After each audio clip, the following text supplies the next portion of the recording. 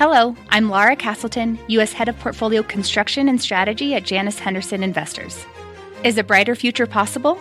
At Janus Henderson, we think it is. For 90 years, we've worked to help clients achieve superior financial outcomes and fulfill our purpose of investing in a brighter future together. We know that this means our thinking and our investments are helping to shape millions of brighter futures for the next 90 years and beyond. To learn more, go to janushenderson.com.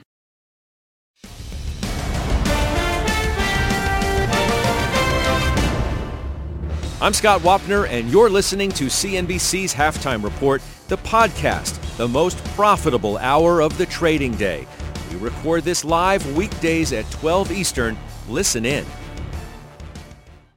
Welcome to the Halftime Report. I'm Scott Wapner. Front and center this hour, the continuing tech wreck. How bad is it going to get? We'll debate the best place for your money today with our investment committee. With me as always, and joining me for the hour today are Stephanie Link, Josh Brown, John Najarian, Sarat Sethi, and we do begin at the wall, where we always do. NASDAQ's in the midst of its worst three-day stretch since early March. Did get a decent bounce between 10 and 10:30 this morning, but as Carl was saying, some headlines in the last few minutes have taken the major averages back lower. Dow's down about 500. NASDAQ is off almost 3%. So, Josh Brown, we look at this now and we say, how bad is it going to get? What do you think? I honestly don't think it's that bad. Look, you have plenty of tech stocks up today that are in the green. So I guess I don't see it as quite a tech wreck. I feel like we've seen actual tech wrecks this year, last year. This is pretty mild. These are stocks that are up 100% or more, give or take, from March, giving back like 12%, 8% in some cases. So I'm not with you on the premise. These stocks are off their highs, but they've been making new highs relentlessly for months. So good point. Let me come back at you, though, and say, well, what about the premise being, as you say, well, okay, stocks were up 100% or whatever they were since March, but was it normal that they were up 100% or whatever since March? Because they were up on what was really multiple expansion. So if they were up on all of that and now some of the air is coming out of it, doesn't that say that they potentially have a lot more room to fall? Well, so I think it's tough. Yeah, it's a good question. I think it's tough to generalize. Some of them have more air to come out of them than others, and some of them will continue to report outstanding fundamentals without playing any games and see even higher levels than what they're seeing today. So I think in many situations we have to think about this on a case-by-case basis. I think the real interesting question is whether or not this spreads to the rest of the market and we have an S&P 500 wide correction, which I don't think would be the worst thing on earth. To be down 10% from a record high after going up 50%. Like I don't think it's that bad. So if that's what ends up happening, I think that's the most interesting question. We don't know yet, of course, but I would keep my eye out for that possibility. But I do know a lot of people who would make the case that's what we need to move higher. We need some of the excess speculative fervor to come out. We need some of those surveys to calm down a little bit, some of those investor polls. Maybe we need a little bit of the Robinhood activity to chill out, and that could set the stage for a better fundamental advance for the whole market, not just consumer discretionary and tech. So I'm okay with that outcome if that's what happens. Steph, where do we go from here? I mean, how bad do you think it gets from a tech standpoint? Does it spread into the broader market, as Josh was potentially talking about here? What do you think?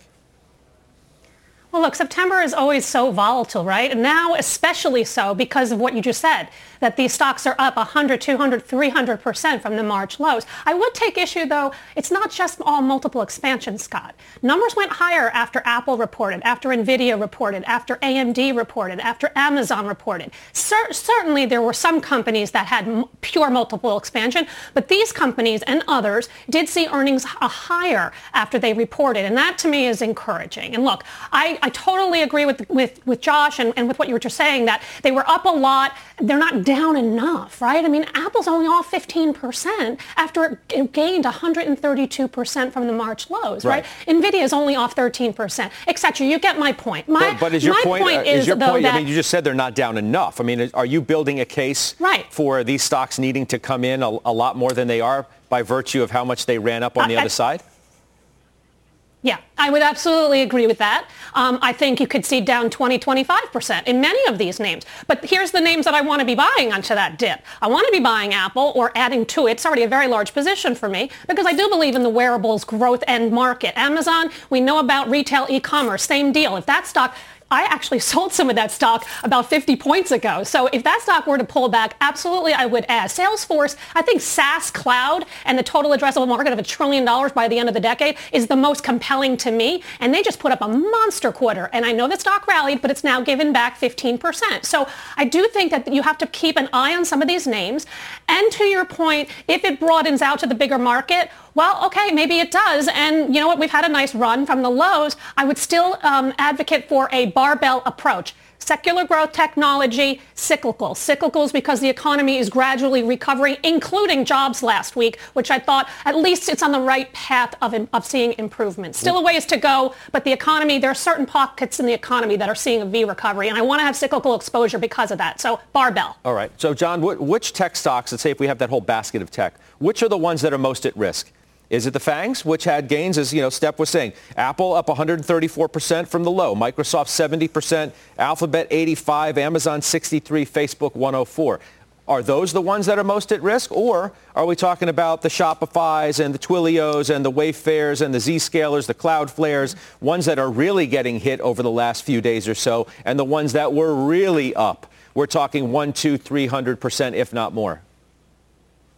Yeah, the latter, Scott. Just as you said, it is, the Spotifys. It is the Zoom video. It is, and I have owned many of these stocks on that run up. And I think those stocks are much more likely to give it back and much less likely to see Stephanie Link or to see Sarat Satie stepping in there and buying those names. I think just as Stephanie said, her own words, she's looking to buy some Apple and some of these others that did justify with their last earnings announcements, Scott. So the others, many of those others, those moves were a little too extreme. We never knew when it would end. And apparently, from some of these reports, it ends with this fizzle over at SoftBank, and I have lots to say about that, but I'll hold off and say you don't that have to hold off. You don't have to hold off on that because okay. I wanted to even ask you and go there. If we think that, okay. and I don't know how to quantify it, but if we think that a fairly substantial part, a meaningful part of the run-up was due to this call buying activity in SoftBank and then their counterparties having to buy the underlying stocks to hedge that risk, if we think that had a meaningful role to play in all of this and that unwinds, and to the degree it does, we just don't know, doesn't that suggest that you could have an air pocket going down to some degree? And I think we saw that over the last couple of days. But, Scott, one of the key things when you were out last week, when this story first broke on Friday, I believe, was that people said it was SoftBank that was purchasing these particular derivatives, and they called it a gamma gambit. And indeed, that's what it would be. They're throwing a turbo onto those particular stocks. And notice, I didn't say Spotify, I didn't say Zscaler or any of those others. They had specific bets, allegedly, in Amazon, Microsoft, in most of the FAANG names. So that boost provided, and as you say, many of those people had to hedge that exposure because they get shorter and shorter from selling those calls. They get shorter and shorter as the market runs up. So it's a similar sort of thing that we've seen from this trader that we call 50 Cent in the VIX. When you see that thing start to move, people need to actively, dynamically hedge, and they can't always do that. So what I would point out, Scott, is it could be those people that were doing the hedging that were probably having to buy stock aggressively to basically cover their exposure to those derivatives that they sold, some of which may have been over-the-counter derivatives. In fact, a lot of them could have been over-the-counter derivatives. When they're doing that, those could be the folks that were getting flushed to the downside, because you lose a lot faster on stocks to the downside than you do on options. Because obviously you buy a $2.50 option in Microsoft, for instance, 2 months ago, Scott, and that starts running to the upside, Microsoft does, and you have to keep hedging to protect yourself against that run. Well, when the thing turns around like it did on Thursday last week dramatically, again Friday and today, the third day of this sell-off, many of the folks that are getting clocked could be those same people who are getting clocked on the way up, and they were scrambling to buy that protection. Many times in my career, I've seen exactly that play out, where those folks that then have to flush, have to sell those stocks as they're going down so quickly. That would seem to play out to more of what we're seeing right now, much more than that gamma gambit of buying upside calls and just doing it over and over and over again since March, which allegedly SoftBank had been doing literally on a weekly, if not monthly basis. So what then, Sarat, does it mean for where we may go from here and why? So I think, Scott, some of the points about the large cap mega, the FAANGs, when they come back to reasonable valuation, the Amazons, the Googles, and I say reasonable, down another 10, 15%, I think they become attractive for us long-term investors, especially if you've got new capital on the side. This is actually, I agree with Josh, that this is, we need this. We were going up too fast. The market was up over 50%. The tech stocks were over 100%. And again, if one could know how much down we go, that'd be much better, but we don't. And I think when that happens, and as long as the whole market does not go into what bear market territory, but we get a 10% correction, I think it's really good for the market, especially given the uncertainty coming ahead. And then we can get some more opportunities to deploy new capital. Well, part of the problem I have, though, Sarat, is a lot of people didn't have any problem when we were on the way up. They didn't have a problem in the way that we were going up. Analysts just, as their price targets got blown through, what did they do? They just raised their price targets. People weren't coming out of the woodwork suggesting that the market needs a correction. I mean, look, Joe Terranova made what sounds like to me to be a pretty good and well-timed call maybe a week or so ago when he suggested stocks could have a 10% correction and he wasn't adding any new positions. But that felt to me like it was in the minority of views, that there weren't a lot of alarm bells going off in a lot of places as the stock market continued to go up, were there?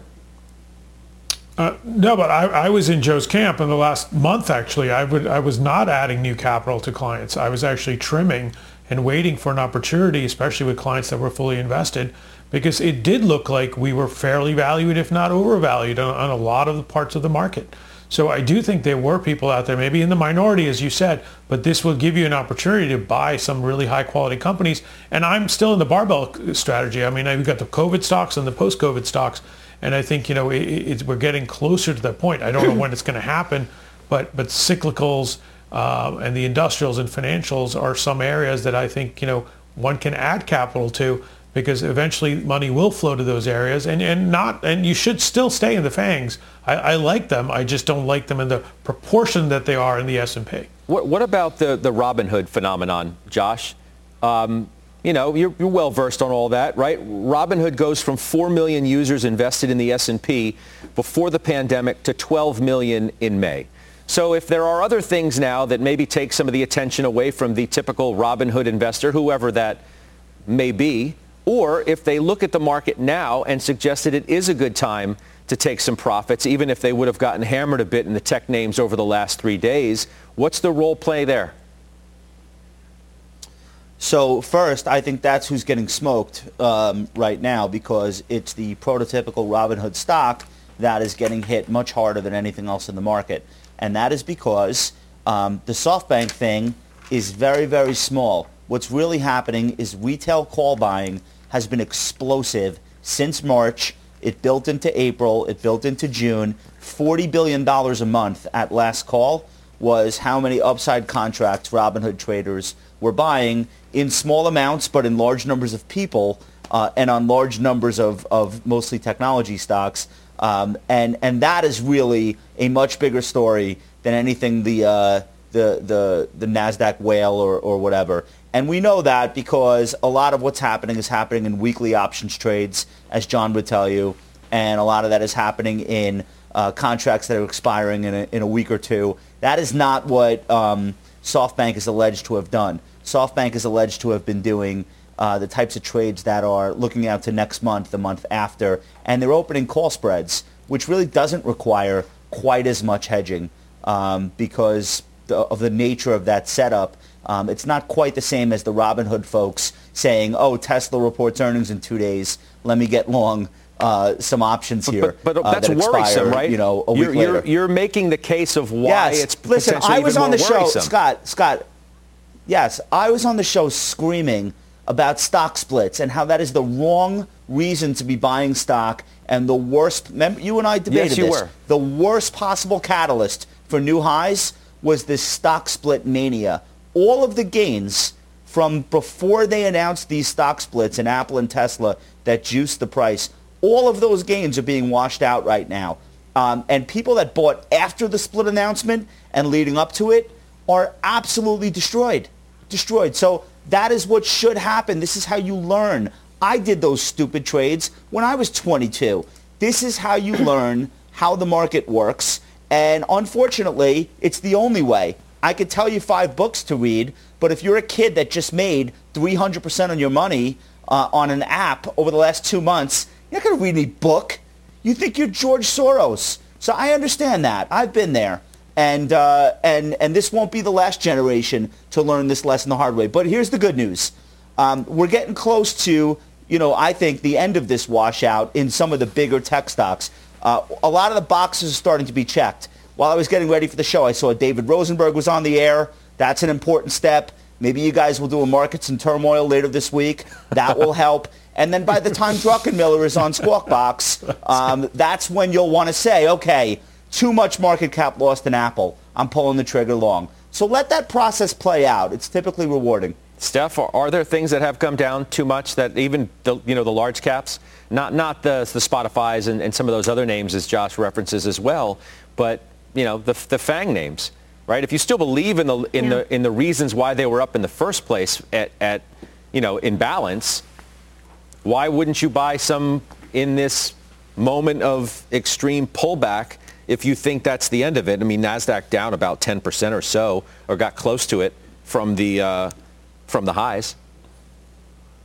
It's hard to time, Scott, and I think you pick your spots. Jim Cramer used to make me make a list every morning and have a price of where I would actually buy a stock. If it fell 5%, if it fell 10%, what was the level? He would ask me every single day, what is the level that you're buying a stock at that you really have confidence in? And so I still do that, actually.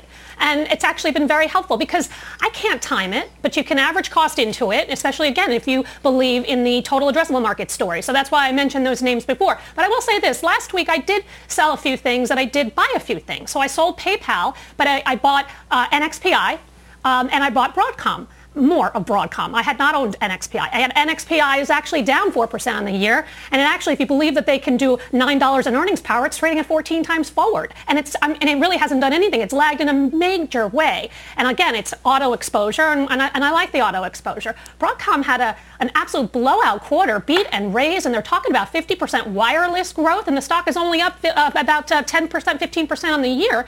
Stock actually trades at a very realistic and reasonable valuation. So those two names I actually bought in the sale of PayPal. I actually sold Home Depot. I bought McDonald's because these stocks have actually been the laggards, and I feel more comfortable with the earnings power, and that where we are right now for those companies, you're kind of at the trough in earnings, and then as you see a recovery, they should really see operating leverage. But these other names I'm holding, I'm not selling. I do believe in, as I said, probably my favorite of all the FAANG, and I kind of put in cloud names in there as well with Salesforce.com, because they just absolutely blew it away again on the quarter. Numbers are going higher. It's not just multiple expansion, and I still think that stock is underappreciated. Really good management team, great free cash flow. Awesome margins too. So yeah, that's a name that I would also put on the list, but not just yet. They're only down 8 to 10, 15%. Well, that's the thing, Sarat. Mike Wilson, Morgan Stanley, frequent guest, somebody we like hearing from, says he thinks there's more downside over the next month, but that it eventually leads to further broadening out of the bull market. Goldman today, 10 reasons why the bull market has further to run. There are, I'm not going to list you all the reasons, but there is the idea, obviously, of a vaccine out there, right? You're going to get a vaccine at some point. Ed Yardeni, correction would be healthy. That's the same story that we've been hearing from others as well. So what do you make of that as you think about where we could go? So I do agree with that. I mean, when we were on the show 6 months ago or 5 months ago, we were talking about, well, how far is the vaccine? We're not even in any trials. We are getting closer and closer, and I think the market starts discounting it faster and faster. And to Stephanie's point, you've got trough earnings on a lot of these companies, and if you can see a little bit of clarity that maybe earnings start improving second, third quarter of next year, it is the future cash flow of a lot of these companies. So I think these, they are all on point in the sense that, look, you do need to be in some of these areas where earnings have really been lackluster, and they have all been hit hard, the cyclicals, the industrials, companies that are very kind of been hit by COVID. So it does make sense to start getting out there. The question is, when do you do it? And I think, starting when you get a 10% correction is normal, it's healthy, and you can start putting money back into the market at that point. John, how much is Tesla? Hey, Judge, real quick. Yeah, go ahead. Real quick. You know what looks worse than tech? Energy today. So these cyclicals that everyone's talking, destroyed. Look how bad the banks look. The XLF is off 2.25%. It's as bad as tech. So it's not a tech wreck. And look what's working. The ITB, home builders. You know why? The Mortgage Bankers Association came out this morning and told us that between April and June, the second quarter, $1.1 trillion worth of both new mortgages and refinancings. $1.1 trillion in mortgage activity in 3 months. There's no surprise why the ITB is up. So I feel like what's really getting hit right now away from tech is even more notable. Well, so that's a good point. Cyclical stocks. That's a good point, okay? Killed. Because it's potentially a much bigger story if it becomes other than tech getting hit. The whole narrative has been based on, well, if money comes out of tech, it should and has to go into the cyclical space because we're getting closer to a vaccine. Nope. The economy's doing okay. And as Josh just said, John Najarian, ain't happening. So that's a problem for the overall market. If the market's coming out of the highest flyers and it's not going in to that space that people thought there'd be a rotation into. Well, and Scott, that could be the case. To see people committing capital into a holiday weekend or on the day after that same holiday weekend would be one of the first times ever that I would have seen that, Scott. In other words, the trillions of dollars that we cite from time to time that are on the sidelines. It was $2.8 trillion in February, Scott, at the market highs back then. And then as we sold off and then rallied back, now it's $4.6 trillion in cash. To see some of that start to roll back into the markets won't surprise any of the four of us, I don't think. But to see that committed on Thursday, Friday, into this holiday weekend, or today, I would say would be a fantasy. To see it starting to come in after this 3-day sell-off, which has now carried many of those stocks, as you've accurately said, to 10%, 15% correction or more, I think that is where you want to go shopping. But I think most of that, Scott, comes Wednesday, Thursday, Friday, rather than the Tuesday right after that. Well, I just wonder also, and I was going to steer the conversation this way towards the Tesla conversation. Mike Santoli's been looking into sort of what's gone on with Tesla and how the S&P has judged it, not putting it into the 500, and whether it's a moment of this, sort of don't believe the hype. The S&P, Mike, didn't believe the hype, apparently, about this incredible run that Tesla's had, and what that says, perhaps, about the way investors need to view the market in their own right. Yeah, I mean, Scott, first of all, we have to say the S&P doesn't tell us why it did not admit a company into the index. But we can surmise, because when you have a $450 billion market cap company, as Tesla was near the highs, it's an affirmative decision not to place it in the index when it already has shown those 4 quarters consecutively of positive earnings. And it would seem as if the S&P committee was in the position a lot of investors were, which is, do I defer to the market's momentum here and its implicit judgment that these companies are for real and they're going to own the future in a huge way, or do we feel like it's a little bit overheated and maybe not in the short term worth unsettling the rest of the index, because that's what would be required probably to place it in there as one of the top dozen stocks. Also, take a look at what's happened to Tesla since it did that $5 billion share offering. We know it got completed in 3 days last week. $5 billion over those 3 days is less than 5% of the dollar volume traded in that stock. And yet still, hey, maybe coincidence, but probably not, it was also the top in the stock. So clearly, if the stock can go down as much as it has on a non-inclusion in the index and on a relatively incremental equity offering, while good for the company's books itself, maybe it does tell you that in the very short term, super overextended. I just think it's an exaggerated version of what happened with a lot of mega cap tech, which is kind of an overshoot, which, by the way, dates right to August 11th, which is the day that Tesla announced a split. The NASDAQ 100 is not back down to the level of August 11th. Tesla shares aren't back down to that level yet. So essentially, we've just had this mean reversion move to the downside after we had this upside kind of overshoot. I don't think you can necessarily say much more is going on there. But when it comes to Tesla, I do think that maybe the S&P is saying we can wait it out this time, see if the fever breaks, and let's see if this is a genuine, profitable business model on a forward-going basis as opposed to just this fourth-quarter window. Yeah, and Steph, you take what Mike said, and I just wonder how you process all of that and the way you think about other parts of the market, if not other names that have had similar run-ups like Tesla did. I mean, I just never understood Tesla and the move that it made, and it's still up 370% from the March lows, and it's down a quick 28% from its highs. So that's the volatility. That's the game. If you're going to get into this name, you got to be prepared for, because there's no way you can value this thing. I've looked at it in many different ways. Is it a battery company? Is it a car company? EV company? Right. All ESG only. But let me say this. You know what? I just couldn't get my. Let me apologize. Let me apologize for interrupting you, but to say that this isn't even a Tesla-specific story, perhaps.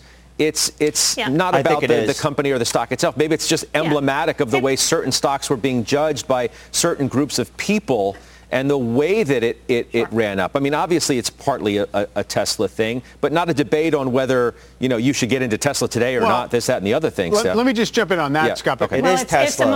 It's a momentum. I'm sorry, go ahead. It's earnings quality. The first half of this year, they did $782 million in revenues from selling regulatory credits, the majority of which are for cars they haven't even delivered yet. Those when they sell a regulatory credit, it's almost 100% profit. So people did get this right. Nicholas Colas at DataTrek said that it's not a shoo-in for inclusion because of earnings quality. It's not about the momentum of the stock price. No, but the whole point is, though, Steph, I think the committee... I think it is momentum. I think it is all about the factor of momentum. I absolutely believe it. And I think Zoom got carried away in there, too. Now, I can actually, and even Apple and FAANG and tech in general, it was the momentum crowd. And then it's the quants, and then it's the Robin Hoods, and it's a pile. But we're talking about index inclusion. But there are some names, index inclusion. But there are some names that you can justify because of the fundamentals. My point is, you cannot justify this valuation in any way, shape, or form. And it is all about what factor is working in the marketplace at this point in time. And up until a week ago, it was the growth momentum factor, and that was where this got caught up in. It doesn't matter if it's in the S&P 500 or not. It's just everyone wanted to look at, okay, where are stocks going higher? Looking at the charts, because they're certainly not looking at the fundamentals if they're looking at Tesla. Right. I can absolutely list you 10 different names that do have good fundamentals that are also extended. But those are the ones I want to buy on a pullback. And Josh, I think Steph is onto something. It's not necessarily about index inclusion. It's about, Mike Santoli, perhaps the reasons why it wasn't included. That's what this all comes down to. And as Steph is saying, if there are other was about index Teslas, inclusion. so to speak. Yeah. Well, I think Tesla is honestly almost its own species in terms of the magnitude of how much market value has been added. And also, who knows, maybe about, the head start that it has in this huge part of the economy. I'm not willing to say yes or no on that. But the fact that the prospect of Tesla going into the S&P was even on the list of bullish factors for anybody buying the stock is absurd. Stocks go in all the time, and it's a fleeting effect at best. And the fact that if Tesla was put in on Friday, everyone would say, that's the top right there. It's a sell the news event because now it's just a mainstream, basic old blue chip stock. I mean, it was always a silly thing, and it showed you that people were reaching for any other reason to own it. And now, when it comes to the rest of FAANG, these are high free cash flow generating businesses in a very low yield, low growth world that were getting revalued higher. I think it's a little bit different than what was happening with Tesla. Yeah. Josh, I didn't want to cut you off earlier. Did you want to come back into the conversation here? No, I agree with Mike, and I think Stephanie was kind of saying the same thing. This is its own world. It's not what happened with Apple has nothing to do with what happened with Tesla, even though they both happen to have announced splits this summer and carried them out on the same day. I think the story with Tesla and why they didn't get included, I think, again, it's nothing to do with what the market cap was. That's the only reason they were in the conversation. What the issue might have been is probably something about the way they got to that profitability. Is this a company that makes cars and sells them profitably? Not yet. Like someday they will be. Let's all hope. But that's not how they're getting the 4 quarters worth of profits that they got. I think, and my belief is that the committee looks at that. Which is why I want our committee to look at what else could be out there as a flag of saying this just doesn't make sense that the stock was up that much. The S&P is not putting Tesla into its index, and my investment committee is not putting XYZ stock into their index because a lot of these names were just up on rampant multiple expansion alone. The market got ahead of itself. It got carried away, and it's our job now to identify the names that need to come back to earth, like Tesla is obviously having its own moment of. So you have 5 mini Teslas. You have 5 mini Teslas now in various states of SPACing or going public or having just come public. You have the tortoise shell stock. You have Lucid Motors. You have Canoo, which filed. Nikola, which I guess is Tesla Jr. So now those are going to be the new battleground for conversations like that. And these stocks are wild. They make the volatility in Tesla look like a day at the beach. Yeah. Mike Santoli, get the last word, and I'm going to take a break. No, I'm right with you there. I will continue to say Tesla is kind of its own thing, and the index conversation, the fact that they punted it means we can talk about, other stuff, and it's not back to where it was August 11th. So keep that in mind, how much it was up. Will do. Good stuff. Thanks for being here, Mike Santoli, with us today. We'll take a quick break. We'll come back, and we have a bullish call out on Disney. We're going to debate that next, and we're back in just 2 minutes. Old Dominion Freight Line was built on keeping promises. With an industry-leading on-time delivery record and low claims rate, we keep promises better than any other LTL freight carrier because we treat every shipment like it's our most important one, which means we do the little things right so that we can keep our promises and you can keep yours too. That's what drives us. To learn how OD can help your business keep its promises, visit odfl.com. Old Dominion, helping the world keep promises.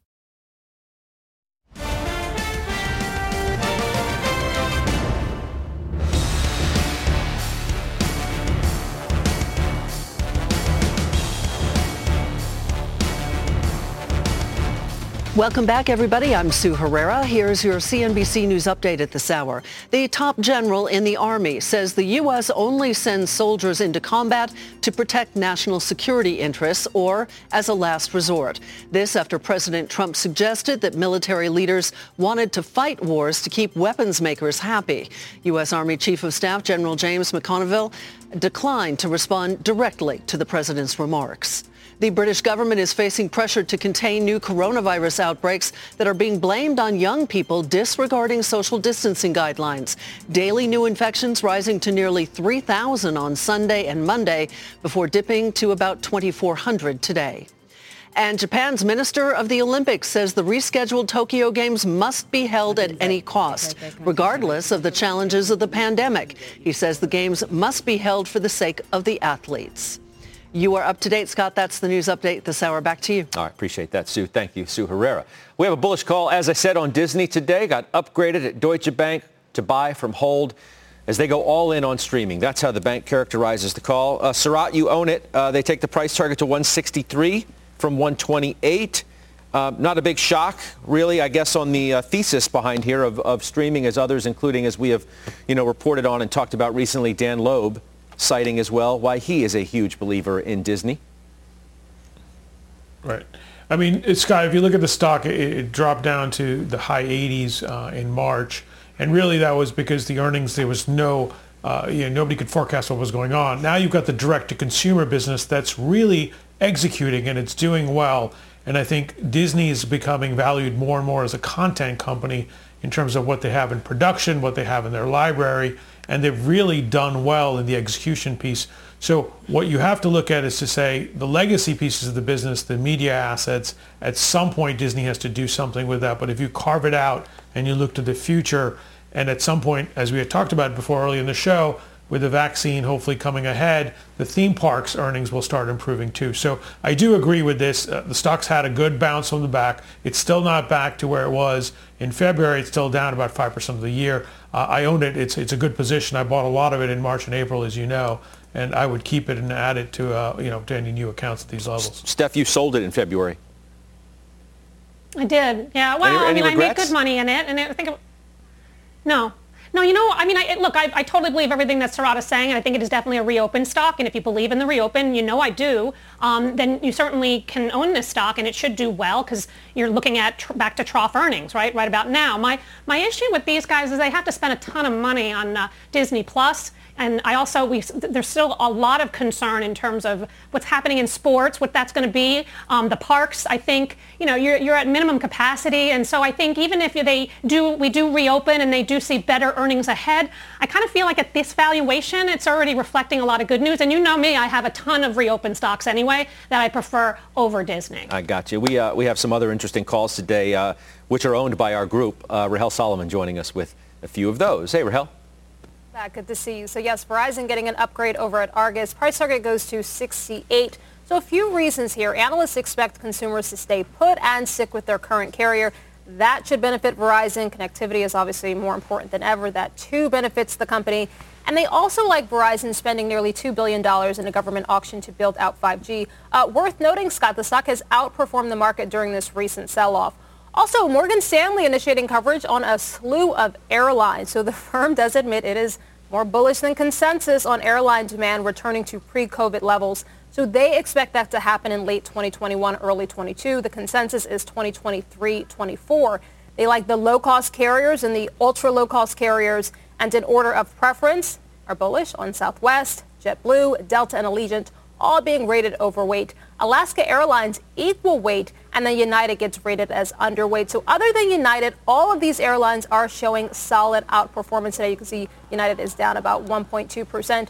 And Scott will learn much more about this Morgan Stanley call during Power Lunch when one of the analysts, Ravi Shankar, appears in just a few hours. Scott. I appreciate that, Rahel. You've teed us up well for a conversation quickly about United. Sarat, you're trimming it, and you're getting out of it. I am. I'm trimming it on my way out. I own Delta. I like Delta. To me, that is the blue chip of the airlines. If I'm going to have a reopening story, it's going to be Delta, strong balance sheet, strong management team. And I do really like the way that they've proceeded through this. So, I did have a big position in the airlines pre-COVID. I've cut it back. I think going forward, things will be different. But if I'm going to own one, it's going to be Delta. All right. Well, speaking of the airlines, I should tell you, United's Oscar Munoz will be part of a special edition of Halftime Report tomorrow. We're going to discuss a new initiative called the Boardroom Challenge to increase diversity at the highest level of U.S. companies. Other guests, including Altimeter's Brad Gerstner, Merck's Ken Frazier, Zillow's CEO Rich Barton is with us as well. It is tomorrow, noon Eastern, a full slate of great guests to carry on an important conversation, by the way, which continues this evening as well on CNBC. You can watch our special program at 7 o'clock Eastern tonight. The Path Forward, Race and Opportunity in America. John Fort and Andrew Ross Sorkin taking a closer look at the underrepresentation of black workers and leaders in corporate America. We'll hear ideas and potential solutions as well from some really fantastic guests this evening. Look forward to that. Coming up, we do have unusual activity again with John. And a reminder, you can always watch or listen to us live on the go on the CNBC app. We're back after this.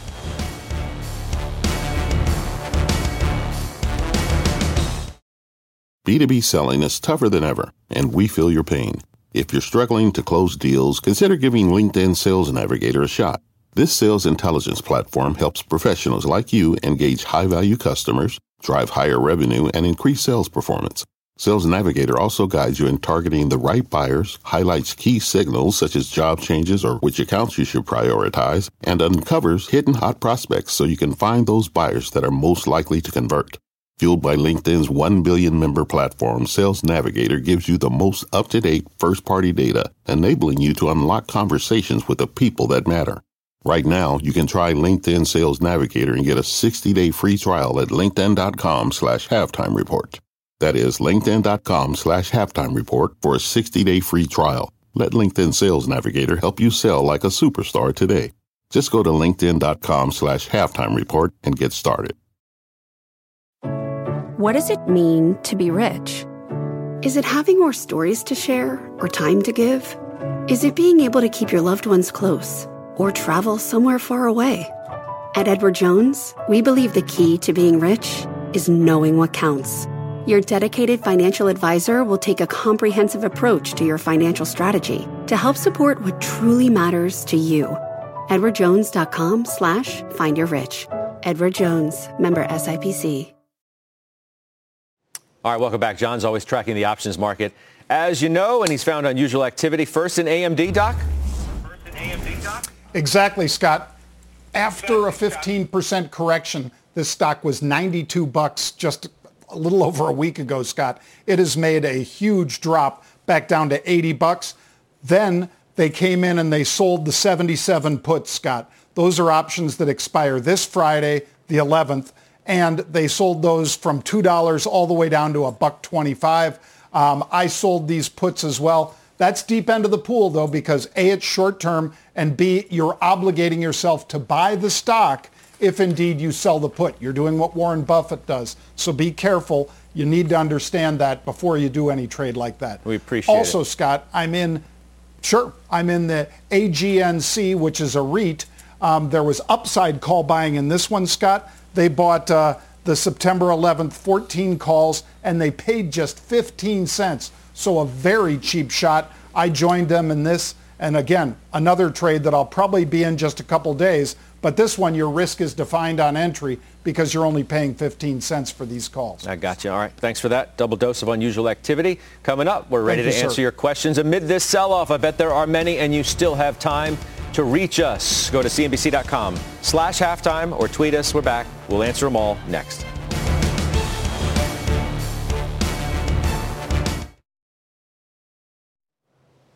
All right, welcome back. We're answering your questions. First up, Stephanie Link, you're first from Steph in North Carolina. What are some biotech stocks to consider for my portfolio in the healthcare space? I'm currently holding J&J, Medtronic, and United Healthcare. What else you like?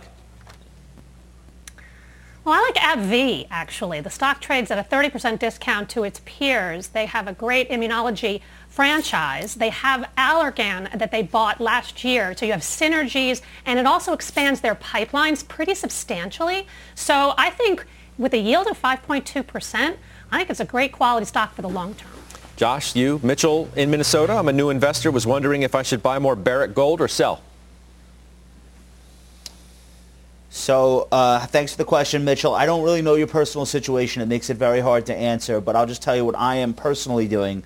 I own the stock. I'm looking for more opportunities to buy it into the mid-20s if we see gold pull back further. I think the company's going to have a very profitable couple of years ahead, given how low energy prices are and how elevated both gold and copper have become. That spread in between is where they make money, and I like being alongside Berkshire Hathaway into the investment. All right. Doc J from Govinda in Ireland. What about JP Morgan? Is it a buy? Govinda, yes. I think of all the U.S. banks, this is one that you absolutely want to buy, especially on dips. I think you can trade them because I think you'll get that up and down, back and forth with interest rates and what people's outlook is as far as when the Fed will move next. That's not the only driver, but it's a significant one, Govinda. So I'd say keep an eye on JP Morgan. I'd buy it on dips. Okay. Lastly, Surat, to you, Anthony, North Carolina. Lowe's has not really been moving with the market the last few sessions. Has it peaked, topped out, or is there room to grow? Well, Lowe's is up 30% for the year. If you look at the PE, it's up at over 20 now. So you not only had earnings expansion, but you have multiple expansion. I still like the stock. I trimmed it back because it became too large a position. But I think of any type of pullback, this is a company you want to buy. Josh had mentioned, the mortgage numbers. People are spending a lot of money in their homes, and Lowe's is right in the sweet spot. But I would just pick a spot when you get a little bit of a pullback. Okay. Thank you all. Oil is near 3-month lows, getting smoked right now, more than 7% for WTI. Where does it go from here? The futures crew will tell you next on The Half. Missed the show? Don't sweat it. The Halftime Report now has a podcast, market-moving interviews, call of the day, unusual activity, and, of course, Ask Halftime. Look for us on Apple Podcast or your favorite podcasting app, and subscribe to the Halftime Pod today. Let's do the futures outlook now. Crude oil, as I said, is getting hammered today about fears on demand. Joining us now is Jim Urio of TJM Institutional Services and Bill Baruch, Blue Line Futures. Bill, what's your take first? Well, pure price action was telling you this market was getting exhausted right below that March 6th closing gap. You know, it stayed buoyant, though. Weakness in the U.S. dollar, 6 straight weeks of drawdowns in the inventories, and then hopes that China would continue to increase purchases of U.S. oil from a record high in July. But you know what? It was really waiting for a shoe to drop as the crude did not track equities higher. Over the weekend, on Monday, you had news that China had a sharp drop in imports over August. So that was a complete fallback on that story. Opens the door for more selling. I'm looking for 35 to be a good area to be a buyer. Jim, are we technically in trouble here or what? Yes, and this is so irritating to me. 2 weeks ago, when it looked like it was breaking out to the upside and it traded about 43.05 and above that, and that's where I got in. I should have demanded it followed through right then. It didn't. It traded sideways for a couple of days, giving me ample opportunity to get out. But because of hubris, I donated money to the trading gods. Then it broke out to the downside. That's what the real move was. So the 43 trade was the head fake. Now it trades down. Some April highs and June lows are between like 35.90 and 35.60. 35.90 is also the 38.2 retracement. I have a bid in and an options package if it goes about 50 cents lower than where it is right now to get re-long, because I think 35, I think your risk reward then becomes to the upside. All right. Bill Baruch, Jim Urio, appreciate it. We'll see you soon. Thank you. We'll take a quick break. We'll do final trades on the other side.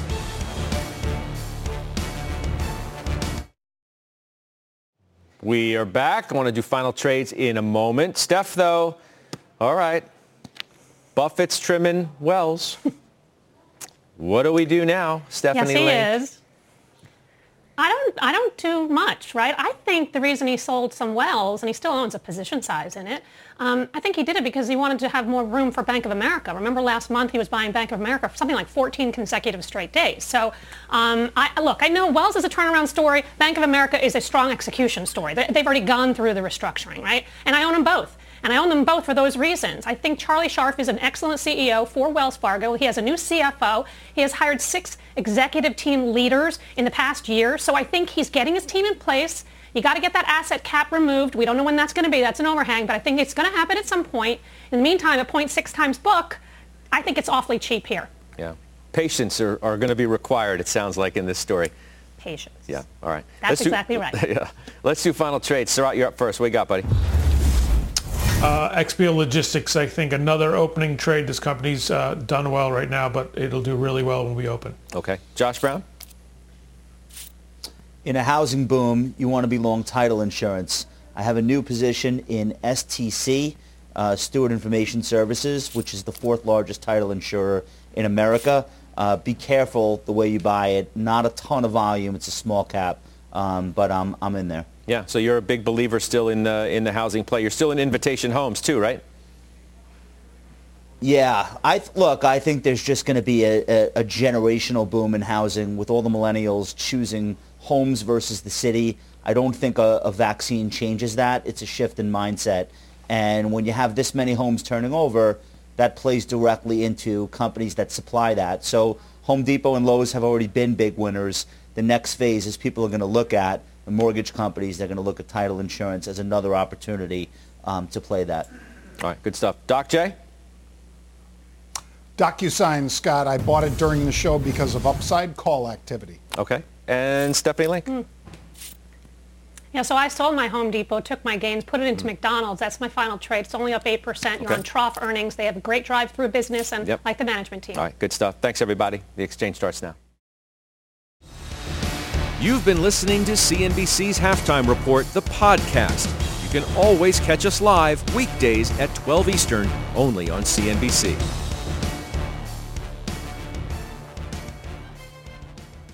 You seek the key, but first, you must learn the ways of precision, craft, and performance with Acura's all-electric ZDX. With a premium Bang & Olufsen sound system up to a 313-mile range and a Type S variant with an estimated 500 horsepower, the ZDX is their most powerful SUV yet. Unlock the energy when you visit Acura.com to order yours today.